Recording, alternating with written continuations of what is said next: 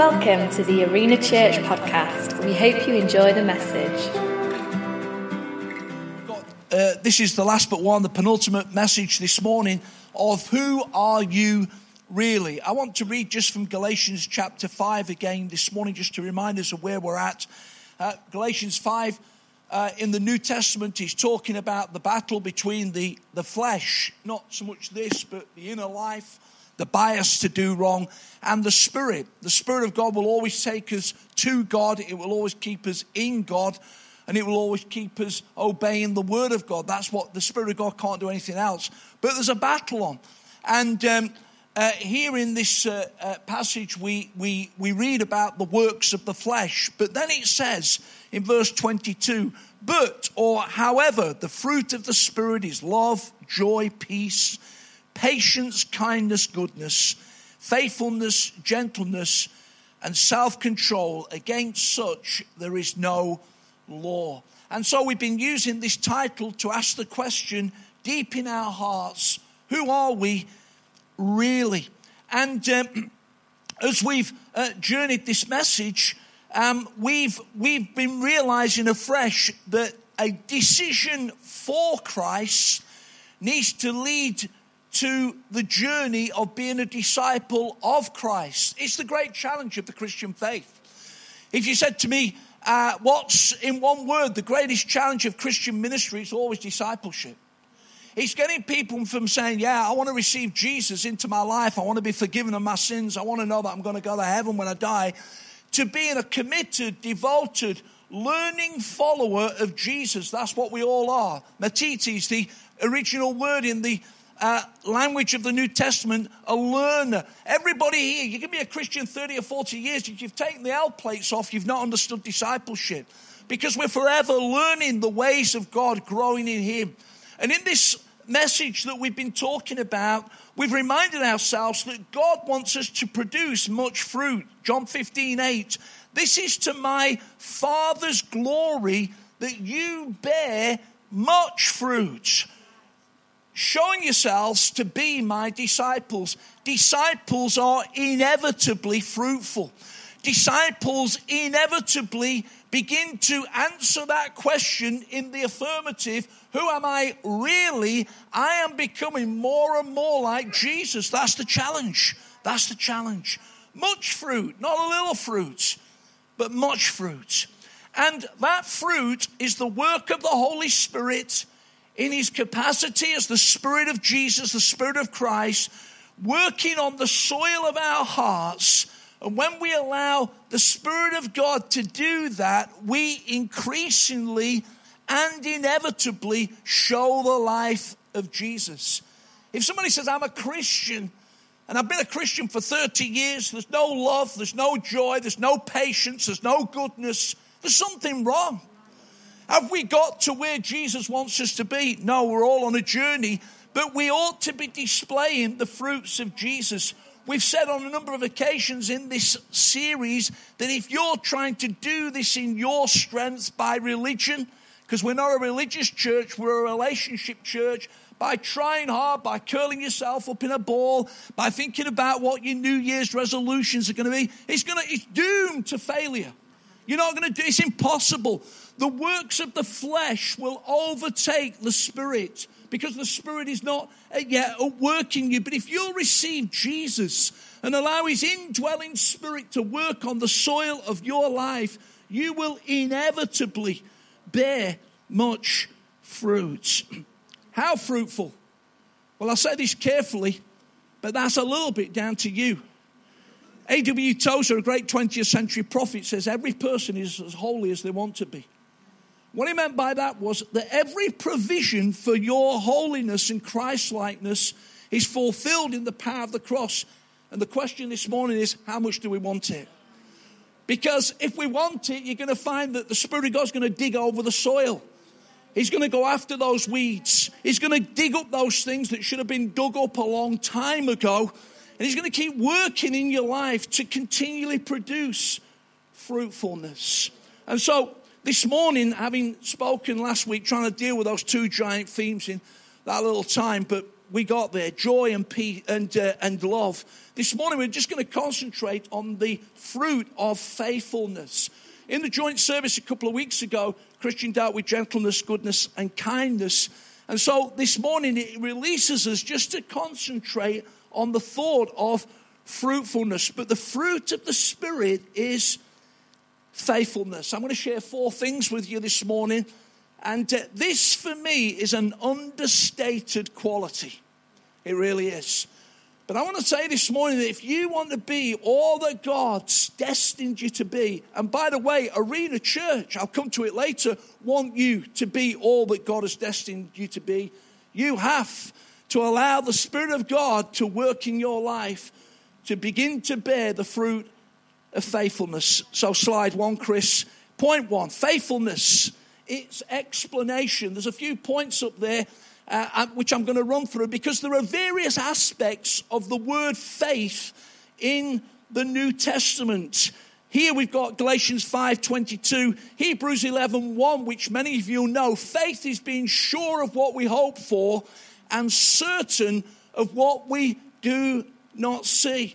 And there's a word in the original language, pistis, which comes to apply to faith, but also to faithfulness. Faith being a firm persuasion and conviction.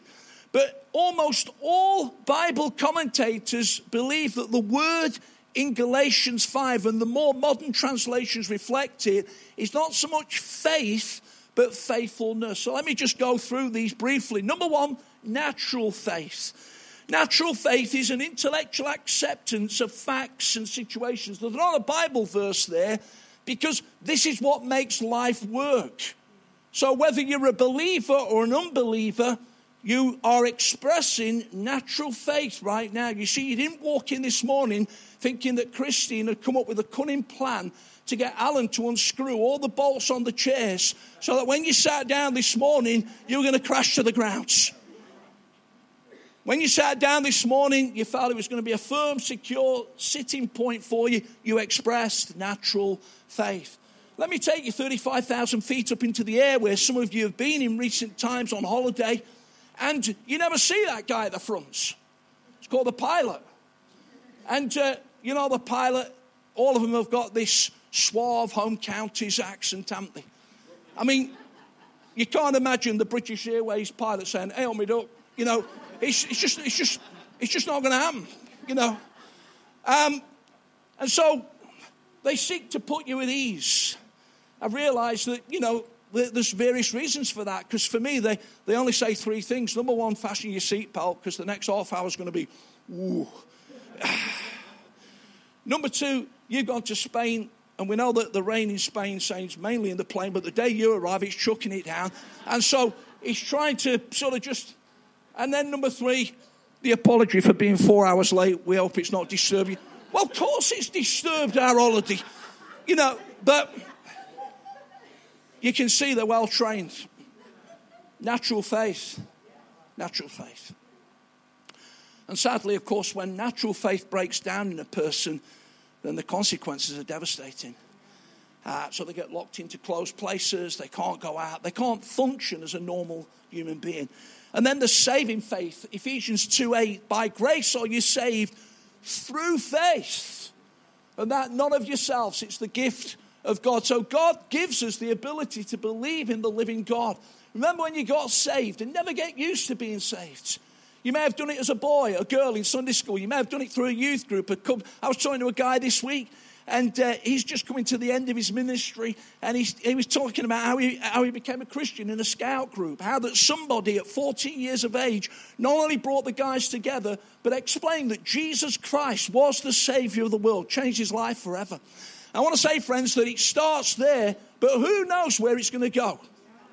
Who knows where it's going to... But by grace, you've been saved. And then there's general faith. Hebrews, of course, is the chapter on faith. But there are many other verses in the Bible. The Bible says that we don't live by sight, we live by faith. I mean, if we have £5 for every time somebody says, well, if you show me your God, I'll believe. But the currency of the Christian walk is faith. Faith. Jesus appearing to Thomas says, you believe now because you see me, but blessed are those that believe even though they don't see me. And the reality is that faith, the sure foundation we've just sang about, becomes so strong in our lives. It's as if we've seen God. General faith. And then there's the gift of faith, 1 Corinthians 12:19, to another faith by the same Spirit. There's a supernatural element to that, as there is to all the gifts of the Spirit. And in a moment, somebody's transported into a supernatural sense of belief in God that brings a breakthrough.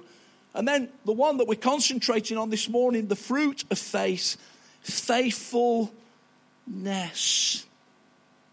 Faithfulness. Faithfulness, somebody says, is the cornerstone of God's reckoning. Faithfulness reflects God. Remember when we did the introductory passage, we said that every fruit of the Spirit reflects the Father and the Son. And in Lamentations, yeah, and it is a gloomy book, lament, it's a giveaway. But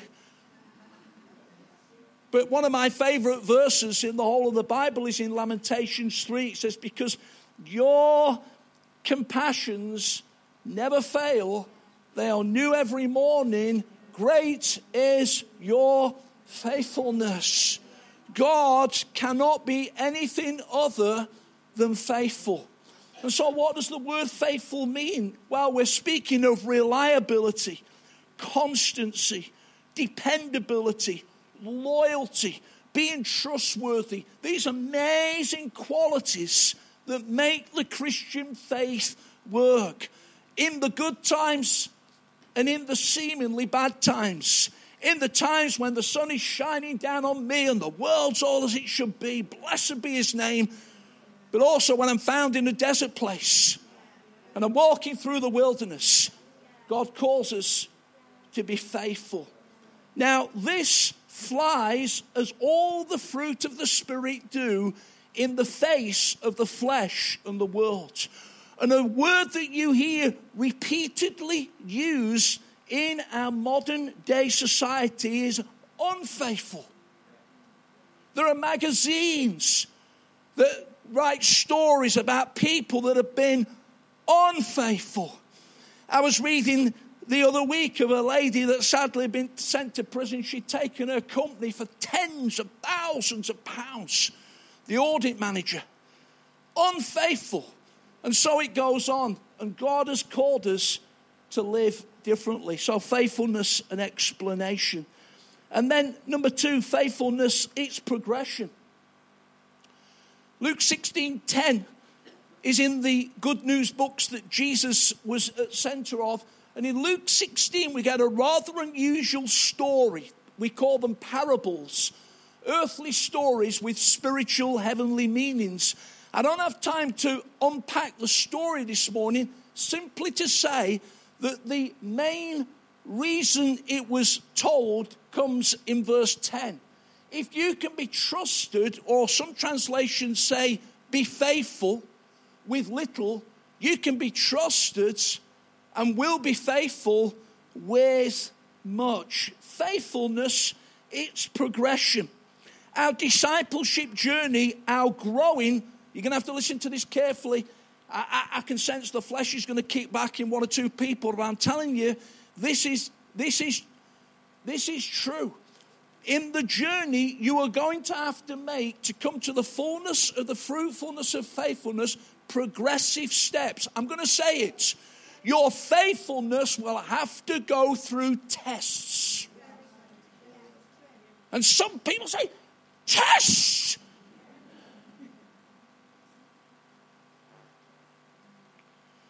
And they balk right there and limit the fruitfulness of this right at the start. The Bible says in Hebrews that nothing is hidden in all creation from God's sight. The Bible says, as we saw in that Asa message a few weeks ago, that God's eyes are roving in the earth, finding those whose hearts are fully committed unto him. And so God is looking today, and God is looking. And I'm sorry, if you want to be faithful and trusted by God with much, you're going to have to pass the test of the little. Please hear me this morning, because I'm not even saying these are little, but please use them as illustrations. So stacking chairs, donning the big high-vis jackets, making the tea. None of these things are unimportant, and they all make Arena Church work this morning.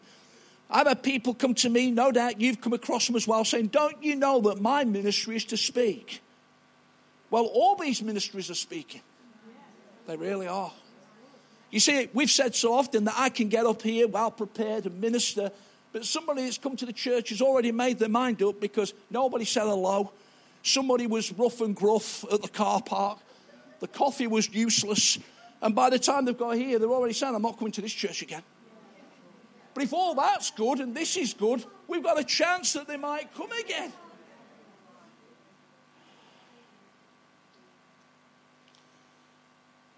Let me take you to my secondment in Manchester for 18 months. Because there was a guy there that had a lot to say for himself. In fact, too much. And he was desperate for the platform. Too desperate.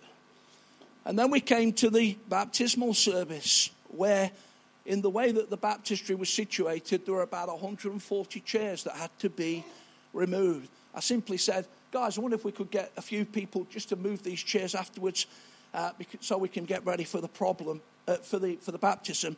And all of a sudden we got a problem because this guy was nowhere to be seen. And I knew in my heart that we were going to have a problem, an issue. And a few months later, it outworked itself. He waited till I went on holiday and then left. You see, knowing that Agatha had let me know because he wanted to spoil my holiday. And he did, you know. I've had more holidays spoiled, you know, because people always wait until they, you know. So, anyway, after a couple of days, I managed to navigate it and move on with what we're supposed to be doing. But you see, failed the test. Failed the test.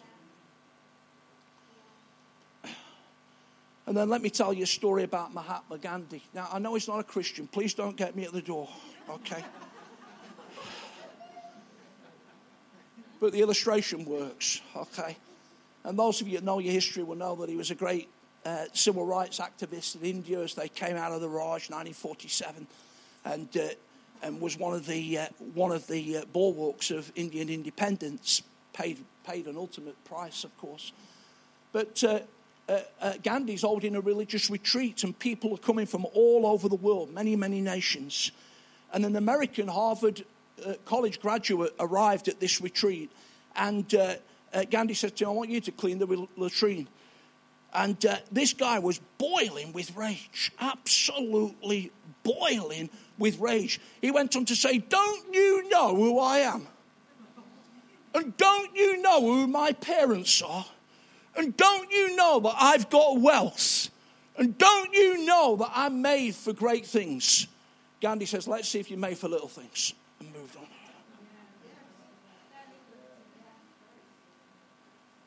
See, faithfulness, friends, somebody said this, that faithfulness in little things is a big thing.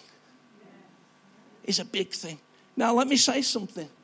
This church, our lead pastor, Christian, is passionate about people coming to all the fullness of their destiny. This is not seeking to keep people down. It's not being insecure about somebody that emerges as a preacher, a teacher, an amazing worship leader. We want to champion all of that. We want people, friends, to emerge out of the next generation that will be amazing in their ministry in this church and from this church. If that's your passion, that's your heart, that's amazing. But it will never happen at the expense of you circumnavigating the tests of the little things so that God can trust you with the much. Believe me, it's a personal journey. It's a personal journey.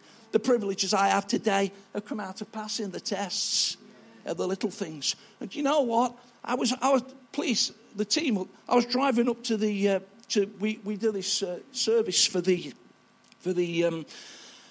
senior citizens at the Old People's Homes just up the road. And we go regularly, and we've got a great little team. Christine pulls it together. We somehow sing a cappella and manage to stay in tune. And And, you know, we're singing the old hymns. No good going here and singing what Annie's led us this morning. Not because there's anything wrong with that. But they want blessed assurance and God be the glory. And it's amazing. We say that the lady that runs it all says there's a residue from you coming for days afterwards. You know, because some of them, you know, all of a sudden they'll go back to chapel days, church days. And they're barely articulate and then they're singing. Anyway, I'm driving up sort of in the spring. And I'm having a go with God, you know, because I'm busy. I says, God, why am I doing this?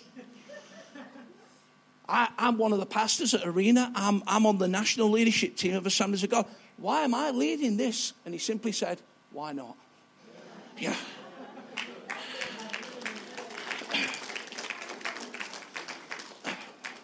And that's absolutely true. And I enjoy going up. You see, why not? It seems a little thing. And God's saying, you're going to still pass the test.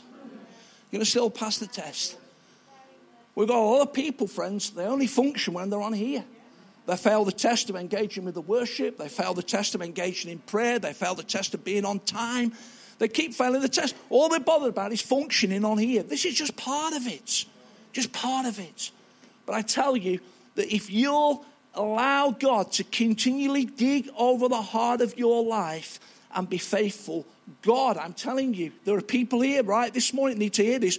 God is going to take you into a new season and entrust you with big things.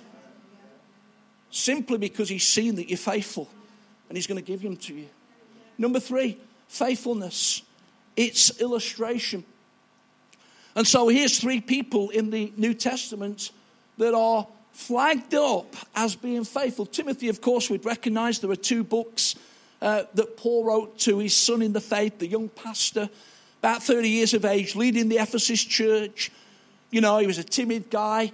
It didn't seem as though his physical frame was very strong. Take a little wine for your stomach's sake, etc. It seems as though he was a bit insecure about being a young man. Let no man despise your youth. But here we go. He's leading the church and he gets flagged up by Paul as saying that this man is faithful to the Lord. In Philippians 2:22, which is not up there, by the way, it goes on to say Timothy proved himself. Proved himself. And then what about Epaphras?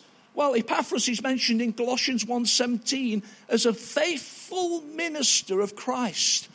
This is the one church that the Apostle Paul never even went to. He never went to Colossae. This guy planted the church.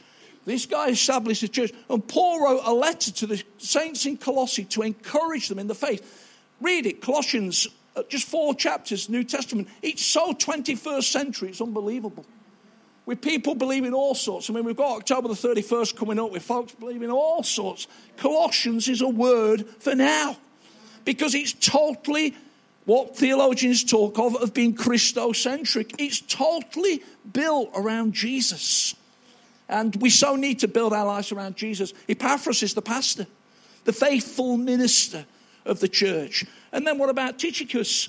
Right at the end of Ephesians 6, on the back of the spiritual warfare passage, it says, Tychicus, my faithful servant in the Lord. You see, the Apostle Paul believed in teams.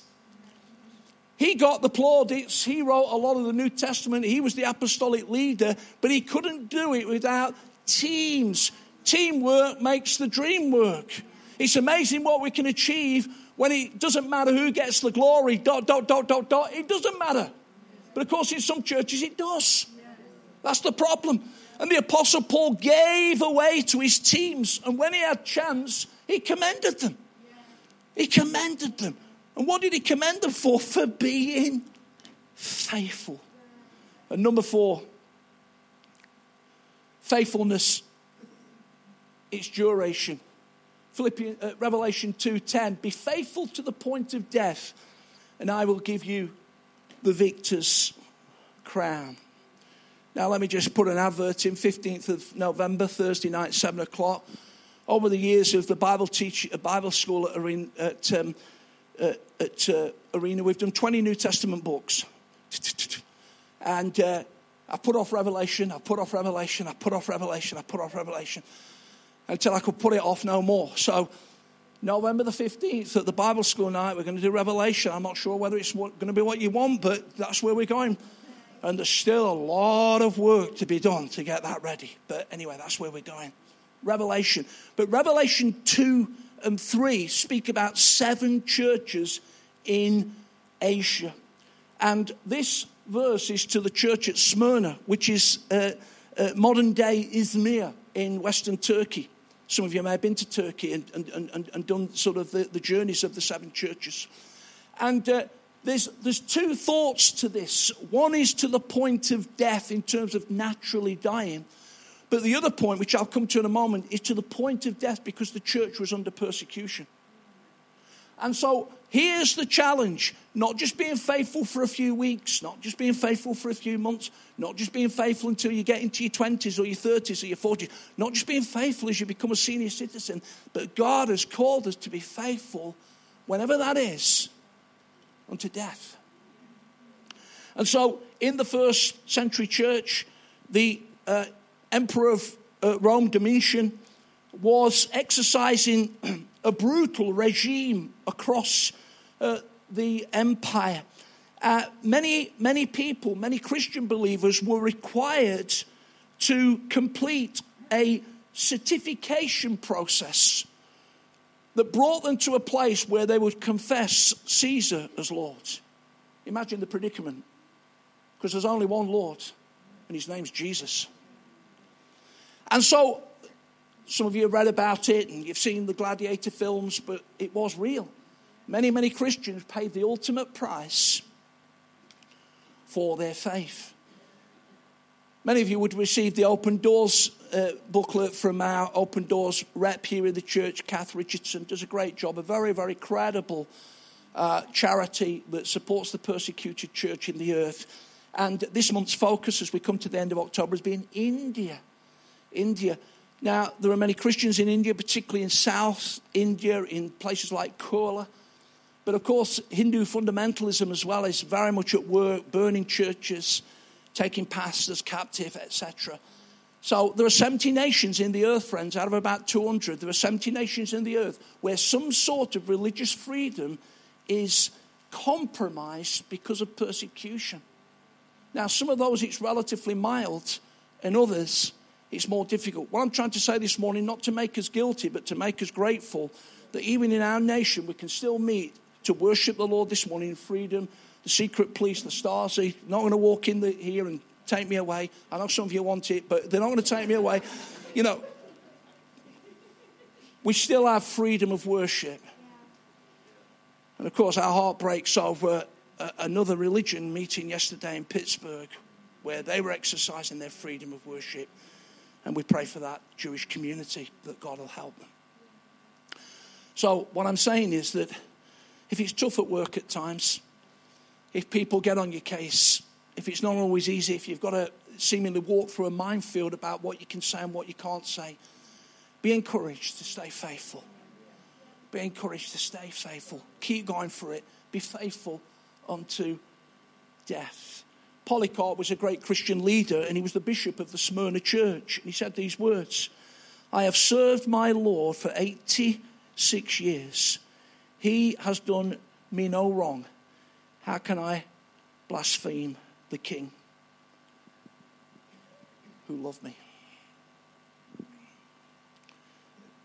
This week we had a degree of poignancy as I'm getting this message ready, because we heard from across the seas that one of Sharon's brothers that emigrated to Australia nearly 50 years ago now. So he took his children, and his youngest son is a full-on Aussie, but I always remind him he was born in the UK. But he was a little baby when they went, and grandchildren, as Julie was saying, and all of that. And Terry has been to this church on more than one occasion because he took retirement in his early 60s. And they took the opportunity on the back of a successful career to travel the world. But this week, at 74 years of age, we hear that he's passed on. And we're confronted again with eternity. And Terry would never have stood on a platform. He would have never given a prophetic word in the church. But he was a faithful man. He went with a heart to have an aspiration in his heart, but he kept faithful to God. And all those 50 years in Australia, he was faithful to his wife, he was faithful to his family, and he was faithful to the local church that he belonged to. And we thank God for that. Faithful unto death. So we come to our final verse. And it's on the back of Matthew 25 that some of you will know. It's another Jesus story where Jesus speaks about faithfulness. You remember he gives the talents, 10, 5, 1. And the guy that was given the leash clung onto it. Oh, it was mine. And ultimately he lost it. He lost it. And as I was thinking of this verse, I was thinking of the amazing emergency services and armed forces that serve our nation. And of course, in 2 weeks' time, we'll take appropriate moments to remember those on Remembrance Sunday. But I was thinking last night, I was thinking about this terrible thing that's emerged outside the Leicester City football ground last night. My Lord, and the emergency services rushing into that burning inferno without thought of themselves. We're so blessed. And we know things go wrong at times. We know people sometimes have to wait too long for ambulances. But we have amazing public servants that do as well. I was thinking about people confronted with raging fires, fermenting seas, a tense standoff. I was thinking about soldiers in the heat of the battle. And they often heroically serve. And as we've seen in the Invictus Games this week, that Prince Harry has initiated terrible costs physically to many of our serving soldiers in Iraq and Afghanistan in recent years. And thank God that they found sport to be some sense of healing for them. But what very often happens, and those of you that have served in the public services and the armed forces will know that very often, once all this has been dealt with, you'll be called before your commanding officers and you'll receive a citation.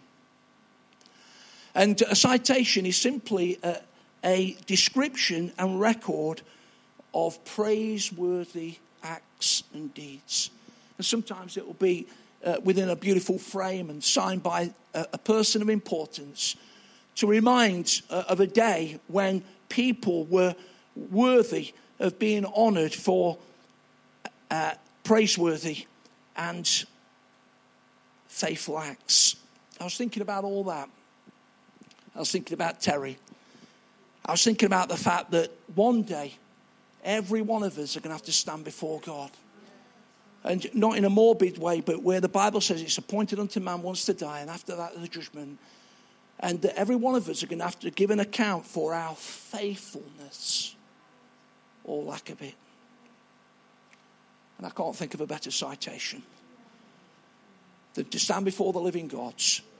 Nobody in this world would have known you. You didn't get your name in Christianity Today. You never had a Twitter feed. And if you did, you had 9 followers and you were always insecure, Nobody knew about you. But you stand before the living God. He says, well done. Well done. Good and faithful servant. There is nothing that beats that. There is nothing that beats that. And so I ask us today, friends, in an often unfaithful world, where there are many temptations around to go that route, I ask us today to be people who, if we've never given our life to Jesus this morning, by grace will be saved. And we'll commence the journey of allowing the Spirit of God to dig over the soil of our hearts. And we'll stay faithful. If you're serving in Arena Church and you've gone through one of those moments of, well, nobody seems to take any notice of what I'm doing. I'm unappreciated. I might as well not do it anymore. I might as well tell Christian that. Stay faithful. Because actually people see it more than you realise. And he always sees it. He always sees it. When you're tempted to walk away from a trying situation rather than walking through it, stay faithful. Because the fruit of the Spirit is faithfulness. And may every one of us go on a journey and continue the journey of being just that. Because one day we receive the greatest citation of ever that affects all of eternity. Well done, good and faithful servants.